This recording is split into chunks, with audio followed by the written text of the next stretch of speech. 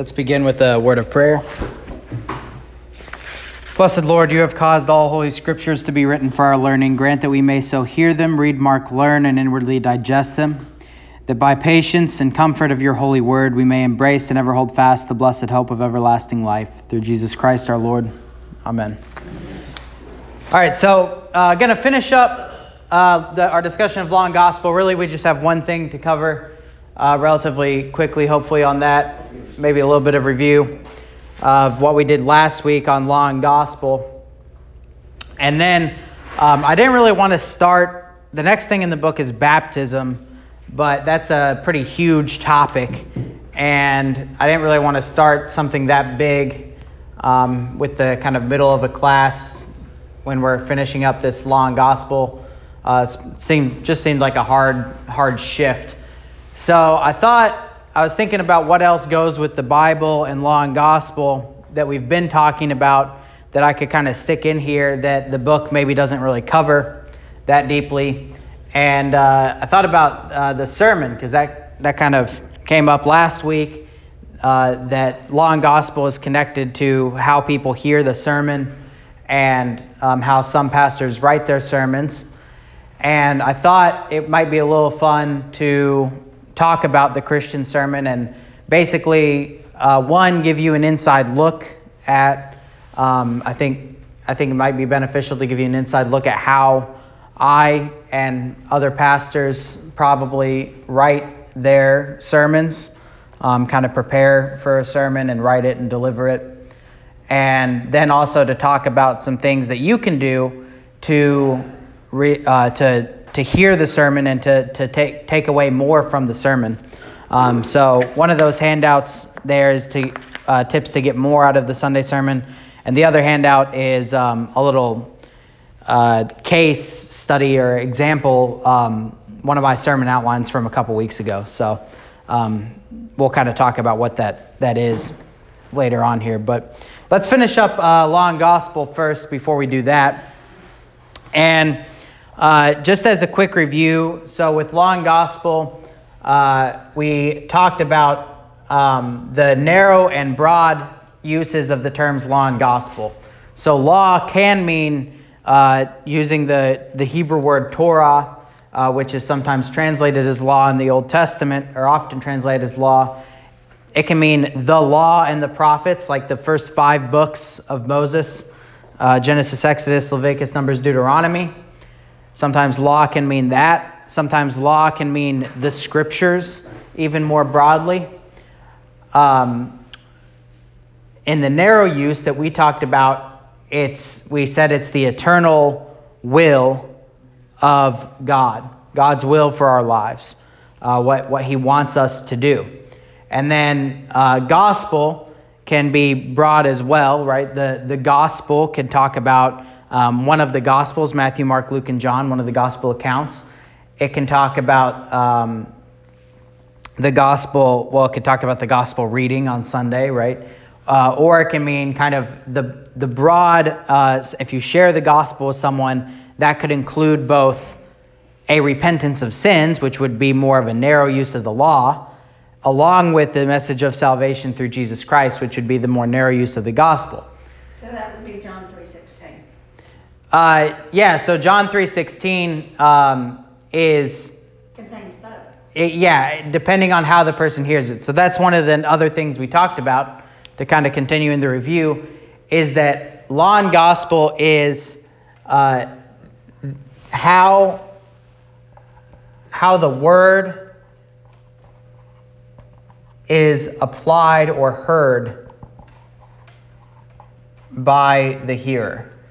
So someone can hear John 3:16, God so loved the world that He gave His one and only Son, that whoever should believe in Him should not perish but have eternal life. And they could hear that as gospel. God loves me so much that He sent His Son to die for me to forgive my sins. Or someone could hear that as narrow law. Are you telling me that someone needed to die for my sins? Are you telling me that I've done something wrong? That would be necessary for that to even happen, right? So people can hear the word even when it's a pretty basic word like John 3:16. They can hear it as law or gospel. And this is why, okay, so really quickly back to the narrow and broad use. When we talk about law and gospel as a Lutheran doctrine or a topic of Lutheran theology, we're talking about them in the narrow sense. So the law being the eternal will of God for our lives, which we said an easy way to remember these things are, these narrow definitions are SOS, that the law shows us our sin, and the gospel, SOS, shows us our Savior. So the narrow use of the gospel, or the narrow definition of the gospel, is that the message of the forgiveness of sins for salvation. So it shows us our sin and shows us our Savior. Those are the narrow definitions. Now, we did talk about this kind of debate that has gone on with law and gospel in Lutheran circles, in that some people have taken law and gospel as kind of the paradigm to do both preaching. So with the sermon, you've probably heard this sermon before that is organized something like, you're a poor, miserable sinner. Here's why. Jesus died for you for that sin. Now try and live a better life. And no matter what the text was, that was the same sermon. You could have heard that. I had a pastor growing up that was the sermon every single Sunday, no matter what the text was, right? And then the book, where I kind of disagreed with the book, is that other Lutherans will also say that law and gospel, that the scriptures are divided into law and gospel, that you have law verses and you have gospel verses, right? And I tend to disagree with that because of what Marsha already mentioned, that you can hear the same verse as law or gospel, right? The same verse can be applied as law or gospel. There are also verses that simply, like, what are you going to do with them? Like genealogies. Is a genealogy law or gospel? I don't really know, right? So law and gospel can't be our kind of paradigm for all of interpreting Scripture, all of how we preach. What law and gospel is, as I argued, and this is, I think, how the Luther and how all the Lutheran church fathers, if you will, took it for a long time until kind of the modern era, is that this is a way to describe a tool for pastoral care. This is a way to think about how the word is applied or heard, and what people need to hear from the word. So one of the things we said is that with law and gospel, we're trying to comfort the afflicted,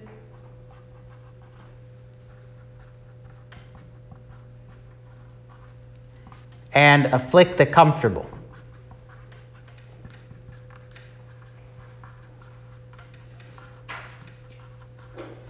That if someone is afflicted by their sin, or afflicted by the effects of sin in the world, so the main effect of sin is what? The wages of sin is death, right? So if someone is afflicted by a death in the family or something, so it might not even be a sin someone committed, but it's still an effect of death, then you want to give them the gospel, right? Jesus rose from the dead, so that we're triumphant over the grave, right?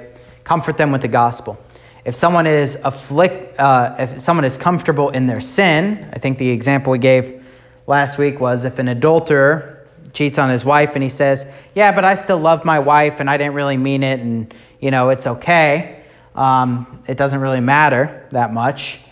Then we want to afflict with the law. We want to say, no, God does have punishment against sin. God does have wrath against sin, and you need to repent, or you will not be forgiven, right? So this is the kind of idea that we also want to distinguish law and gospel, right? We don't want to tell the unrepentant adulterer, oh yeah, it's okay. You can do, I'm sure it doesn't really matter. I'm sure God really won't care. That we don't want to say that Jesus forgives unrepentant sin, right? I've heard people say, yeah, but, doesn't it say 70 times 7? And I haven't done it 70 times 7 yet, so I'm still okay. Yeah. So the distinction would be that yes, Christ's forgiveness is infinite. Christ buries our sin into the depths of the sea and remembers them no more. He forgives us 70 times 7, which is basically to say unlimited, right? Humans don't, though. And the distinction is that Jesus does that for repentant sin, right? He does that for sin that is repented of. He doesn't forgive sin that is unrepented of. That's why he tells the apostles, the pastors, he says, your job, he breathes on them and he says, your job is to forgive the sins of those who repent and to withhold repentance or withhold forgiveness from those who are not forgiven, right? So Jesus tells that in John 20 to his disciples because the forgiveness is on the basis of repentance, of having contrition or sorrow over your sin and seeking absolution. All right, so that's kind of law and gospel in a nutshell. We also said this is a very difficult task. And then we talked a little bit more about the law, and this is where we left off, is the law so the gospel just has one effect, one purpose, which is to comfort, to forgive sins, so that we would belong to Christ, we would live with him here and into eternity. Right? That's the purpose of the gospel. That our sin would be forgiven, that we would be comforted, that we would live with Christ here and in eternity. The law has 3 effects, let's say. 3 effects. One is the curb, right? Like the curb on the road, that when we see the punishment of the law, we see the wrath of God, we see this even happens in an earthly way, right? When we see that, we might get a ticket if we speed, then it keeps us from, speeding, right? So this is the curbing effect of the law. That ultimately for the Christian, this is true with God's wrath and hell, that we believe God does have wrath against sin, and if we do not repent of our sin, if we do not turn from our wicked ways, then we will perish in hell. So the law is to keep us curbed from sin. The mirror is kind of the mirror is the shows us our sin, SOS type of the law, and that the law, so take the 10 Commandments, which is a summary of the law. You see the 10 Commandments, it's like a mirror, right? Honor your father and your mother. Oh, yeah, I haven't always done that, right? I haven't always obeyed my authorities and loved and cherished them for what God has given them to me for. So it's a mirror. It shows you your sin. All right, the third one that we did not talk about, this is where we left off, so review's over, is the guide. The guide. And the guide, let me start off by saying this. Another common mistake that people make with law and gospel is to say that the law is bad and the gospel's good, right? Don't like the law, like the gospel. Law is bad stuff, gospel's good stuff. That is simplistic, and it is also simply wrong for this reason, because for the Christian, so remember we said that the curb and the mirror are both for the Christian and unbeliever. Now, for the curb, it's full stop for the both, we'll say for the C and the U, the Christian and the unbeliever. The mirror is certainly for the Christian. It is also for someone who is being brought to repentance, even though they may not have the gospel yet. So we did say this is kind of a very unlikely, or not unlikely, but what's the word I want to say? This only happens this only happens for a brief moment of time in someone's life. But it is possible that someone could be a repentant sinner. Someone could be brought to repentance. They could see the mirror of the law, and they might not know the gospel yet. They might not have been shared the salvation that comes to Jesus Christ. So someone could be in despair over their sin and not know the message of salvation. Hopefully, if someone is coming to a despair of their sin, that message of salvation is going to be quickly shared with them so that they can believe on Jesus Christ. But it's true that if you kind of look at someone's conversion, unlike the Baptists, we don't believe that conversion just kind of like happens at a certain moment when you say a certain prayer or something, right? But oftentimes when people are converted, they'll go through a kind of a process where they'll realize that sin exists in their life, and they don't really know what to do about it right away. So you might have an unbeliever who doesn't believe on Jesus Christ yet, but does experience the law as a mirror. So that's not like the most like kind of common thing in a person's life. As I said, that kind of happens for just a brief time normally. But the mirror is in that sense for the unbeliever as well, that you can have a repentant sinner who doesn't yet know Christ, which is, if that kind of makes sense. So then the mirror, or the guide, is only for the Christian, right? It's not for the unbeliever. And the reason that is because the guide is when the Christian recognizes the law as a good thing and something that we want to do. So it is a guide for us, right? The law, the Ten Commandments become not just a negative thing, not just what we shouldn't do and what we failed to do, but a positive thing. That as a Christian, I want to honor my father and my mother. As a Christian, I want to help my neighbor in his physical needs, right? I want to pray and come to worship, the third commandment, right? I want to study his word. I want to live like a Christian, the second commandment. So the guide is for the Christian, right? The guiding effect of the law is when the Christian sees the law as a good thing. And that is only possible by the Holy Spirit working in us to see that, right? If we were an unbeliever, we'd be like, God can't tell me what to do, right? Why would I want to do these things? So one just quick, if you turn over to Psalm 119. Psalm 119 is the longest chapter in the Bible, and so sometimes there are some Lutherans out there, not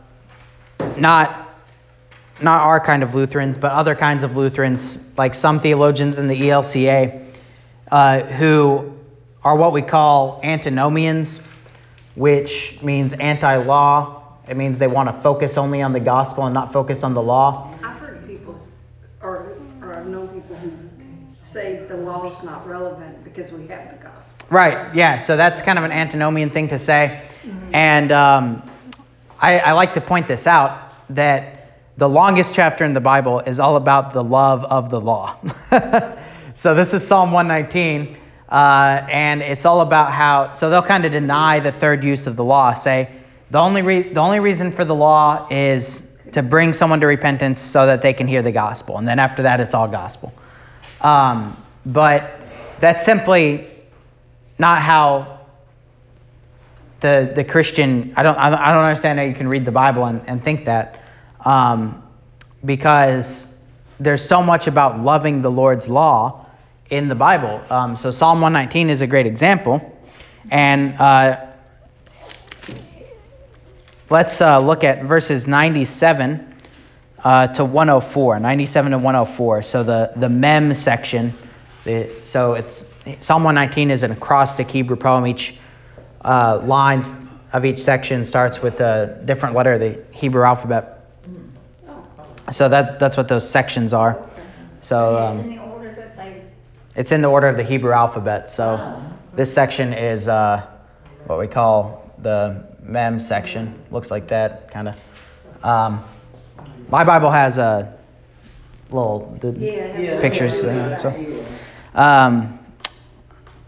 All right, so it's really beautiful in Hebrew. But so verses 97 to 104, I just picked out this section.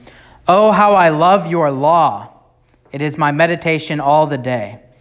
You, through your commandments, make me wiser than my enemies, for they are ever with me. I have more understanding than all my teachers, for your testimonies are my meditation. I understand more than the ancients, because I keep your precepts. So think here, your law, your commandments, your testimonies, your precepts. These are all law terms. I have restrained my feet from every evil way, right? And so there, he's obviously talking about the law, right? Mm-hmm. That he's staying out of sin. That I may keep your word. For I have not departed from your judgments, for you yourself have taught me. So judgments is another law term there. How sweet are your words to my taste, sweeter than honey to my mouth. Through your precepts I get understanding, therefore I hate every false way. Okay, so Psalm 119 is full of this stuff. The Psalter is full of this stuff. And, Paul so Jesus in the New Testament, right, is the Sermon on the Mount is an entire exposition about the goodness of God's law. Jesus encourages people to love God and love their neighbor. Paul is constantly giving exhortations to live according to the law, right, and not according to evil ways. So the guiding use of the law really is all over the scriptures, and Christians are called to a love for God's ways. And this has nothing to do with our salvation, right? This is why we distinguish law and gospel, because we're not saved by the law, we're saved by the gospel. This is the other part of distinguishing between law and gospel, is where's our salvation from? Our salvation is from the gospel alone, right? But however, when we are saved, right, this is like the point of the book of James, you can't separate the gospel salvation from then the new will and the new life that you have in Christ. Faith without works is dead, and so we live with the law as our guide, with God's precepts, with His words, with His law, with His commandments as our guide. And so the term that the book brings up here is sanctification. That when we do live with the law as our guide, cooperating with the Holy Spirit, right? The Holy Spirit is the driving force here.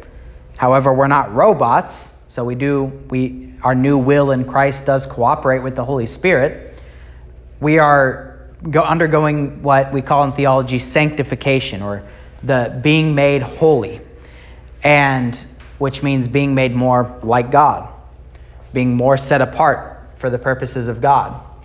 And I like the definition the book gives, which I left my book in my office, but does someone have their Lutheranism 101 book? In the law and gospel section, it's got a little box that says need to know sanctification. It's right there. In a wide sense, sanctification includes all effects of God's word. In a narrow sense, sanctification is the spiritual growth that follows justification. By God's grace, a Christian cooperates in this work. Through the Holy Spirit's work, faith is increased daily, love strengthened, and the image of God renewed but not perfected in this life. Yeah, so that's great. That we grow in the Christian faith daily by the work of the Holy Spirit and us cooperating with that work, looking towards the law as our guide, always relying on our justification, right? Always relying on the gospel, because we're going to fail. We're not going to do perfect, of course. So we always rely back on the forgiveness of Christ. But yet we do grow. We do grow in this life, and we do grow as Christians. And the Holy Spirit helps us to do so. And thinking about the law as our guide is an important aspect of that, right? We can't just kind of do away with it and say, oh, well, it's all gospel, right? Because then where are we at? We can just live however we want without any consequences, right? We have no place, and we have no place to go, right? We have no place to grow if none of it matters. And it's kind of a bad thing. Sometimes I've seen these antinomians, they'll end up looking. So it would be a mistake to look to your sanctification for your salvation, right? Just because you've grown in the faith that's not what causes you to be saved. Growing in the faith happens because you're saved and because you have a new life in Christ. However, it's also a mistake to look at your own sin for your salvation. So sometimes these antinomians will be like, well, look how forgiven I am because how sinful I am. Because they have nowhere else to look, right? So this is why we have to have both law and gospel. We have to distinguish them, but they also can't be separated either. That the gospel, we rely on the gospel, and the gospel's our salvation. We're constantly coming back to the gospel as we struggle against sin, death, and the devil in this life. The law does continue to show us our sin and show us where we fail. But then the law also guides us, and the new life that comes from the gospel loves that law and wants to live for it. So these things work together. And they can't be completely separated, but they do have to be distinguished. So any final thoughts on, I want to get to the sermon stuff. Any final thoughts on law and gospel? Does that all make sense? Any questions?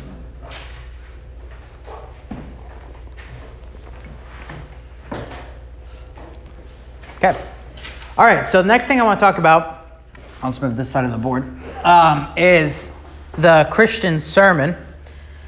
And let's see here. Yeah, so like I said, I want to first give you kind of an inside look. Maybe you'll think this is boring, I don't know. An inside look at the kind of pastor's preparation, writing, and delivery. And I think this will hopefully be helpful to you. One, because I think you do have a kind of right to know what I do all week. And I think, there's so many different things that different pastors do in different traditions and denominations. Think of the sermon as that maybe this will give you a little bit better kind of definition or idea of what a sermon is. You've grown up listening to sermons, but I know for me, I've never listened to a sermon the same since I became a preacher, since I started writing them and delivering them, because which in some ways is not good, because it's nice just to listen sometimes, but to think carefully about what this action is that the pastor is doing every week for the people of God is, I think, helpful. So for those reasons, that you kind of just know a little more maybe what's going on that might be interesting to you, and two, that it would give you a good idea of what really is the sermon, what's the purpose, why am I doing what I'm doing. I think something is true, that what we call homiletics, which is the study of sermons, study of sermon writing. My homiletics professor said in seminary, which was that the sermon is the one time of the week where you are saying the most amount of things you get to say to the most amount of your people or something like that every week. That it's this, 20. Their undivided attention. Yeah, there's this, and you get the most people there, right? I mean, there's always going to be more people at Sunday service than there is at Sunday school. There just is.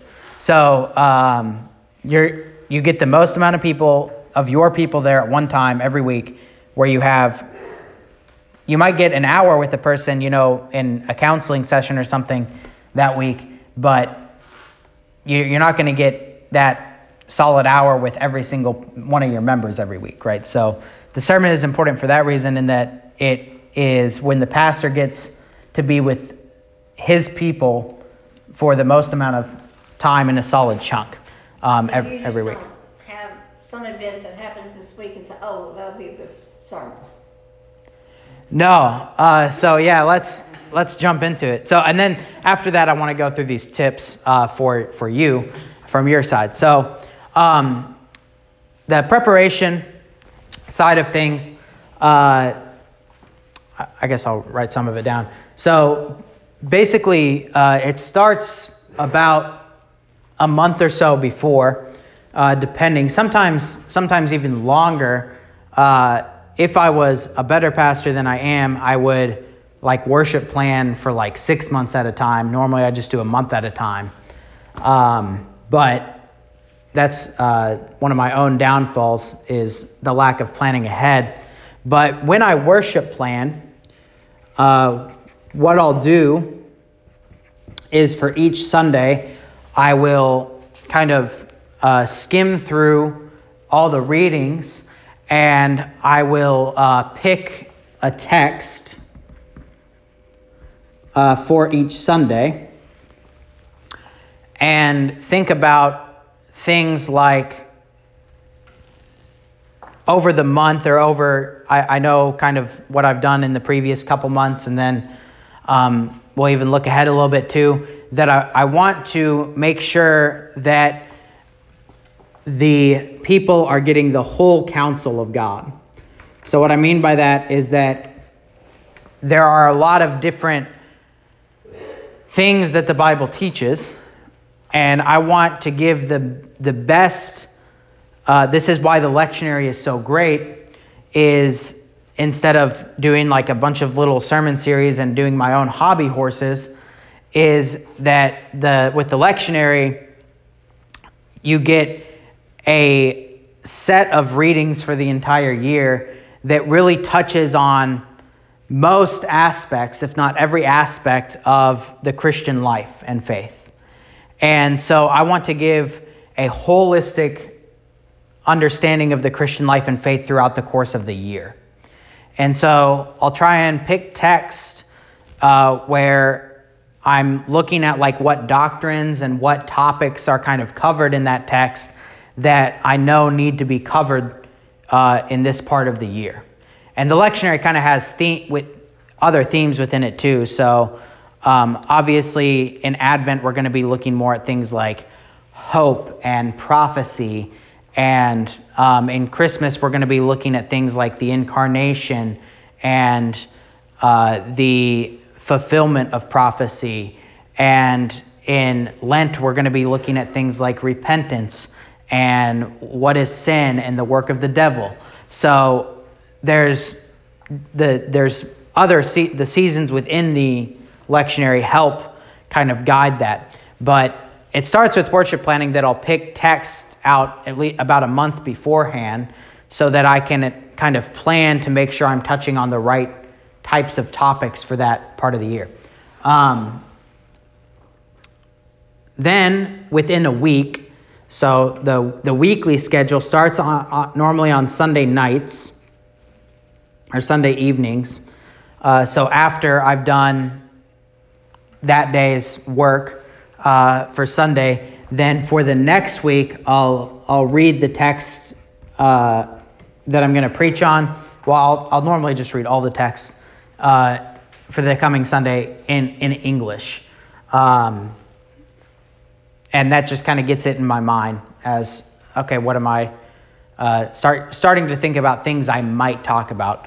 And that does help if I have a visit on Monday normally I try and schedule my visits not on Monday, but if I do have a visit on Monday, then because when I go on visits, I'll kind of preach. I'll preach the text for the coming Sunday. So it's good to kind of know what they are ahead of time. On Monday is when I will translate the text, so from the Greek or Hebrew. Greek if it's New Testament, Hebrew if it's Old Testament. And I will, when I translate, so I start to look at, first of all, really like the basic meaning of the text, because the basic kind of literal, historical, grammatical meaning, which obviously the translating is important for that. And, if there's like any translation issues with the English translation and things like that. And then I'll start to think about some themes. So the theme is kind of the big thing that I want with a sermon. One of the pieces of advice that I've taken very seriously was from my fieldwork supervisor during seminary for preaching, which was, you need to say something, which sounds like a very basic piece of advice, but you've probably heard sermons before where there really wasn't a thing that was said, right? There was a lot of things that was said, but there was not a point, right? There was not a singular theme, like the takeaway, summarize your sermon in one sentence. Normally I'll kind of, on Sunday morning, whenever I make the announcements and I say, today we're going to consider this in the sermon, that's kind of what my theme is. It's to give a one sentence main idea that we're going with, right? So I'll look for potential themes when I translate. Tuesday and Wednesday is just thinking, right? About the text and about the themes, and just kind of letting my mind. And I try and do my visits on Tuesdays sometimes, because then I will get to preach an ad hoc sermon on the text based on what I've thought about, and that will help me decide which direction to go. I don't always get to do my visits on Tuesdays. I'd say maybe 50% of the time I can actually make that work, but that is nice when I can do that. So then Thursday is normally my writing day, and what I write is, I don't write a manuscript. I have written manuscripts. Sometimes I write manuscripts. Most often I just write an outline. And the more and more I do it, the more and more I think I'm never going to write a manuscript again. I don't know. But I'll write my outline. And sometimes it'll be smaller, sometimes it'll be more exhaustive. But we'll get to what I do on Thursday in a second more. And then on Saturday is when it's my day off.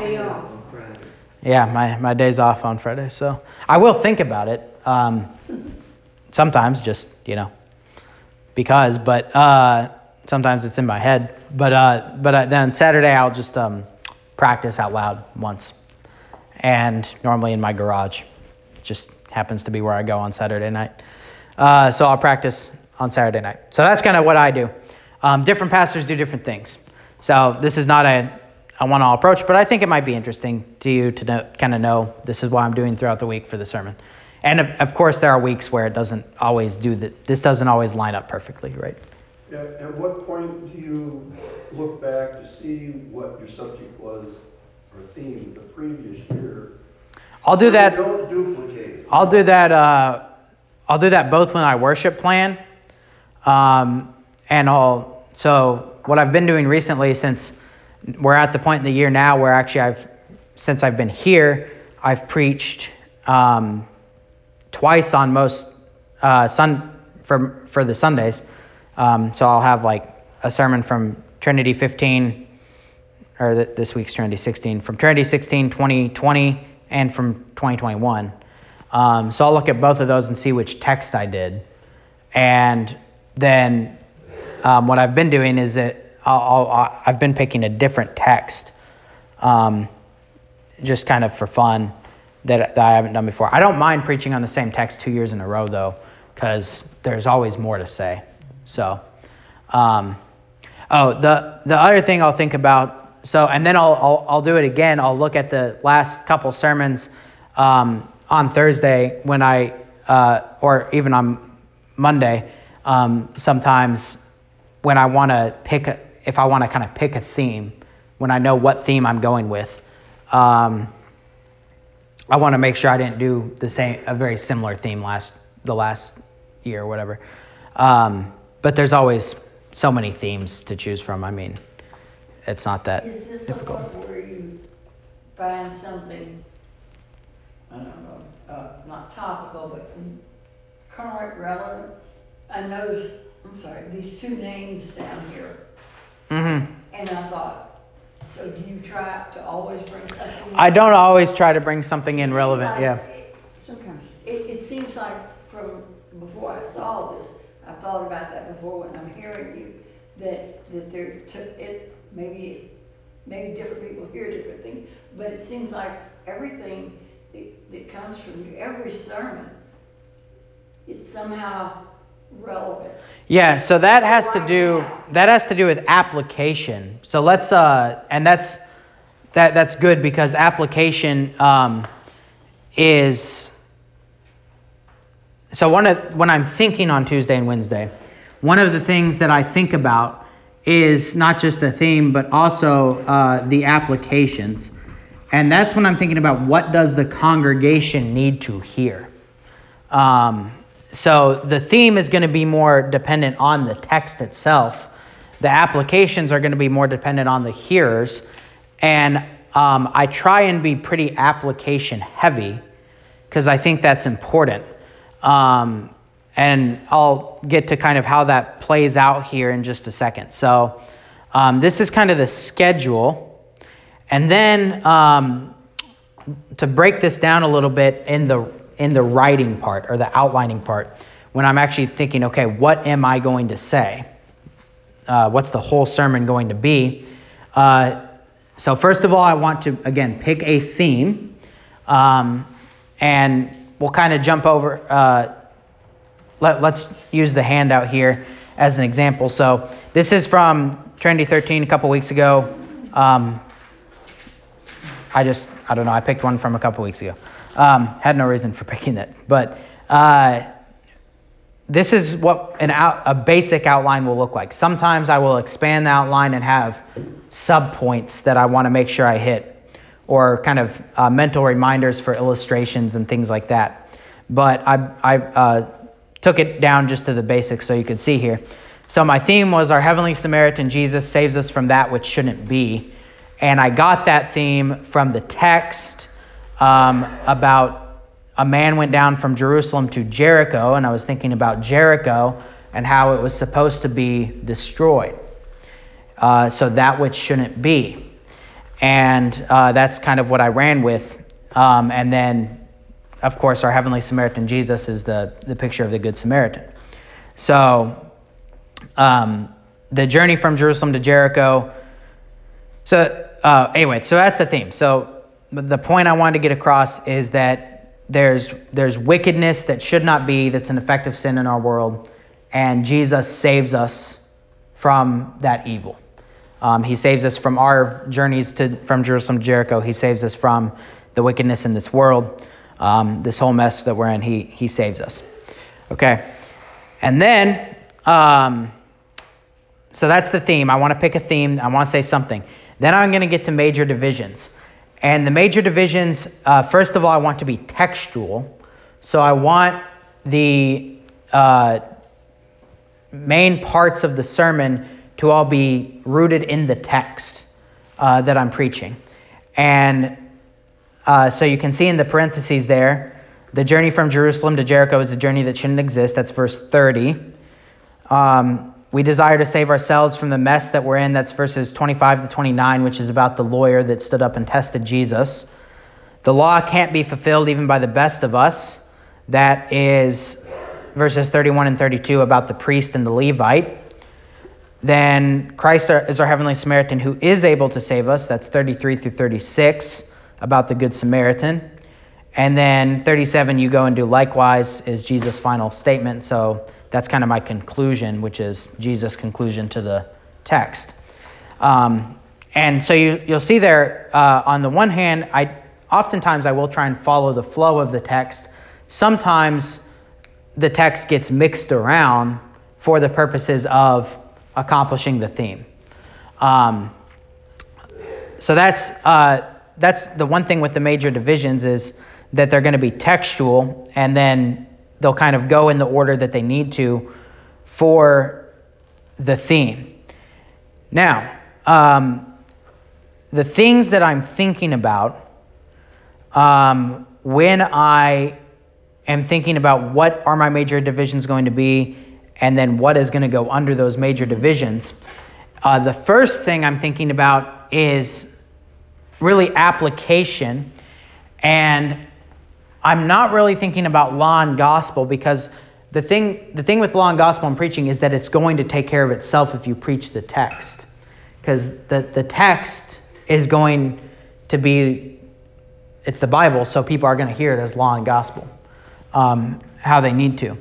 What I tend to think about is what is a pretty traditional category for Lutherans that has some theologians in the Middle Ages came up with this, but the 5 uses of Scripture. And this is very heavily referenced throughout a lot of Lutheran theology, homiletic literature. But the 5 uses of Scripture are from 2 Timothy 3 and Romans 15:4. So 2 Timothy 3:16, which you'll recognize whenever I tell you what they are, and Romans 15:4.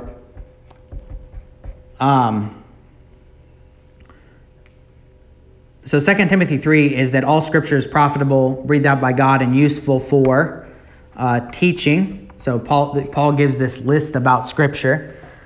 Teaching, rebuking, correcting,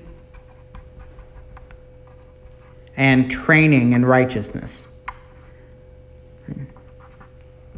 And then Romans 15:4 is where we get that Scripture is for comfort. Everything that has been written for our instruction is given for the comfort of the sinner. So these 5 uses of Scripture, these are kind of my goals, right? So I want, and I'm not going to try, I don't go through them like, where's my teaching section? Where's my rebuking section? But I think about that what I need to be doing is these things, right? And that this is how I'm going to apply. I'm going to apply by teaching. I'm going to apply this Scripture by rebuking or a sin. I'm going to apply this by giving correction to how we're to live the Christian life, or by training in how to live the Christian life, or by comforting the afflicted. Right, comfort the afflicted. That's the purpose of the gospel. So these are kind of the things I'm thinking about. Really, one of my main goals is to teach what the text means. So I'm always going to be doing something like that. That comes in here, for instance, that with a lot of things. One, this text shows us that we can't fulfill the law, right? The priest and the Levite can't fulfill the law. That's a point of doctrine that I taught. Christ is our heavenly Samaritan. That Christ is the one who's able to save. That the story of the Good Samaritan is primarily a picture of the sinner in Christ. These are teaching the text, right? Teaching what the text means. You go and do likewise. That's sanctification. That's a teaching point in some way, right? All right, so yeah, these are, and when I do application, when I'm thinking about this, then that's going to include things that seem contemporary, because one of the things that then from application that I'm going to,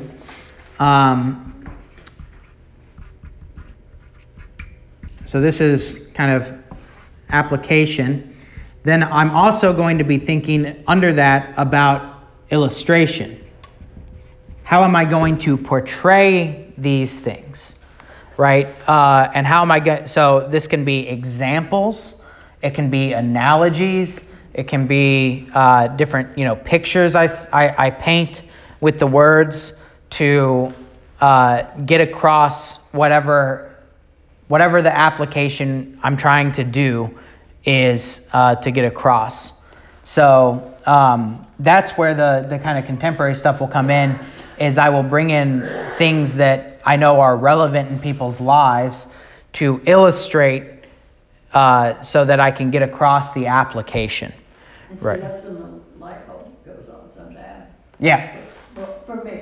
Yeah, and I think that's good because that's what it's meant to do. The illustrations are meant to bring the teaching, to bring the rebuking, to bring the correcting, to bring the training, to bring the comforting to life, and to bridge the gap between the text, which is 2,000 years old or what have you, to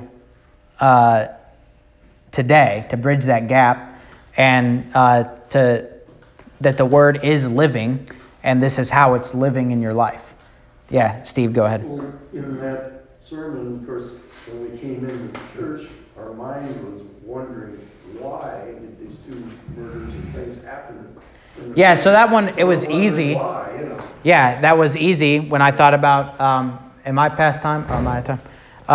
When I thought about application, about what did people need to hear, I knew when that was happening that week, I knew, okay, this is what they need to hear, right? So that was kind of, sometimes things are easy and things write themselves. So yeah, that's basically it. I'll think about illustrations. I will also think then from there, kind of lastly, about beauty and making sure that, it's not like the top of the priority list, but I do want it to be enjoyable to listen to and beautiful to listen to in that sense, that it's not, I'm not up there reading a paper on, particle physics or something. And so then that also gets to delivery. So the beauty can be in the illustrations and in the outline itself, in the structure, right? That it actually flows, right? It's not. So sometimes I think that. So I've heard it said that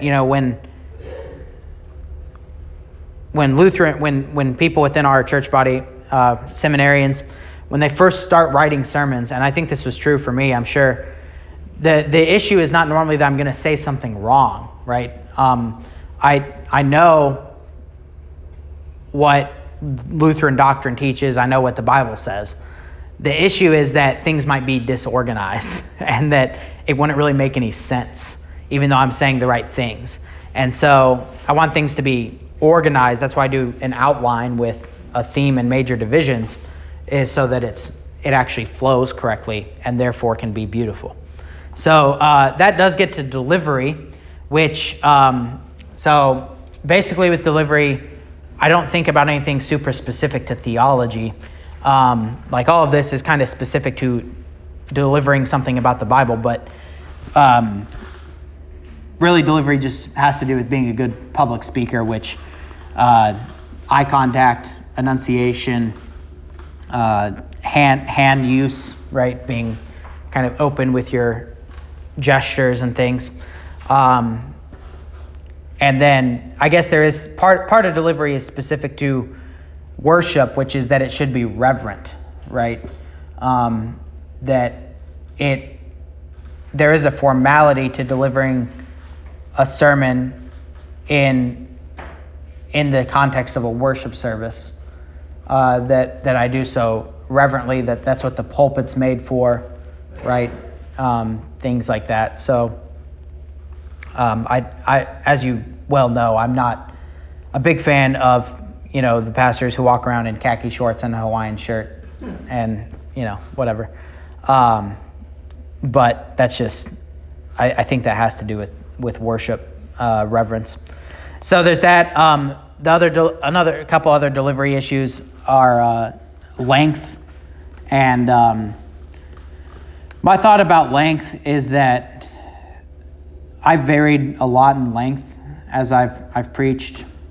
I've basically been preaching for going on 5 years.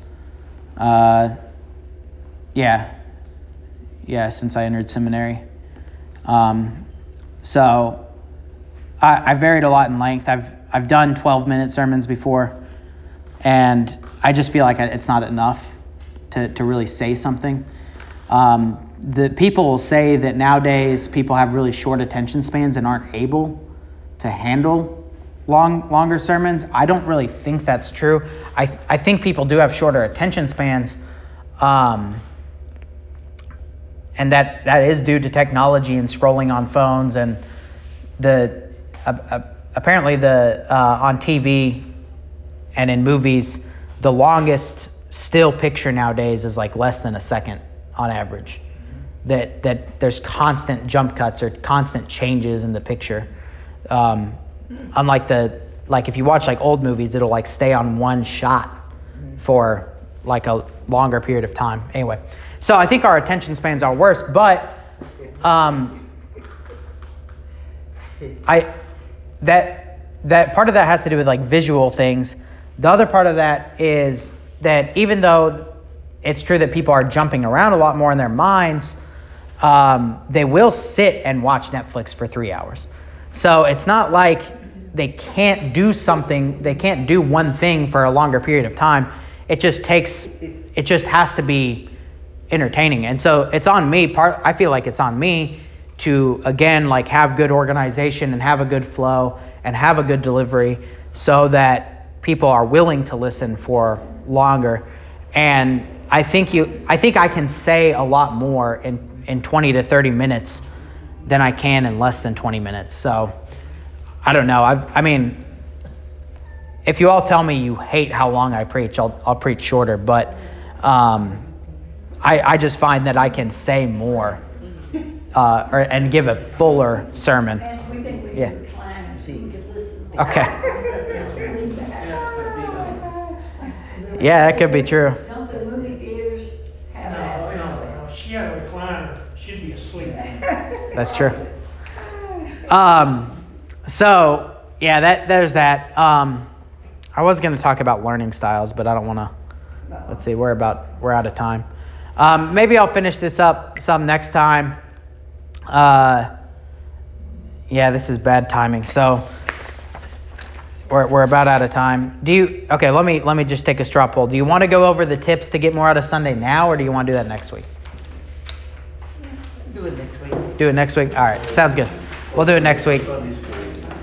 Yeah. But hopefully that was somewhat interesting to you. I was going to talk about learning styles too, and we can do that next week. Yeah. I like how you recovered when you realized you made a mistake, like you were saying the wrong verse last Sunday, and you said, "Well, I love that verse so much." It's being a pastor on Sunday morning is partly a performance, and I don't mean that in like a gimmicky way, but like I do have to kind of do that and be on the ball when things happen. So it's like being a stand-up comedian, except I'm just not that funny.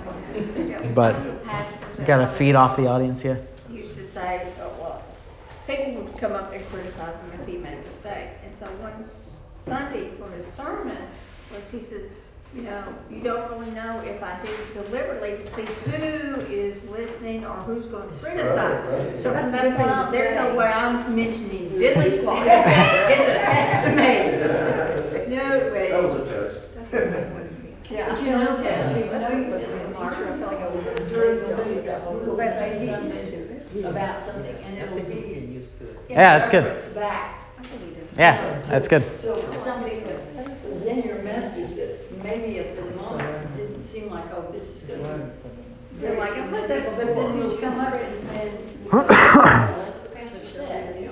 So it is Good. getting across. Good. You said the light bulb goes on. Yeah, mine's just delayed. It's a couple of days later. There you go. Yeah, that's good. That's good. All right, let's close with a final word of prayer. Dear Heavenly Father, we thank you that you have given us your precious word, and we pray that we would continue to learn from it, that we would continue to hear its preaching and teaching for us, that we would repent of our sins and believe on your Son, Jesus Christ, for our salvation. We pray this through the same Jesus Christ our Lord, who lives and reigns with you in the Holy Spirit, one God, now and forever. Amen. Amen.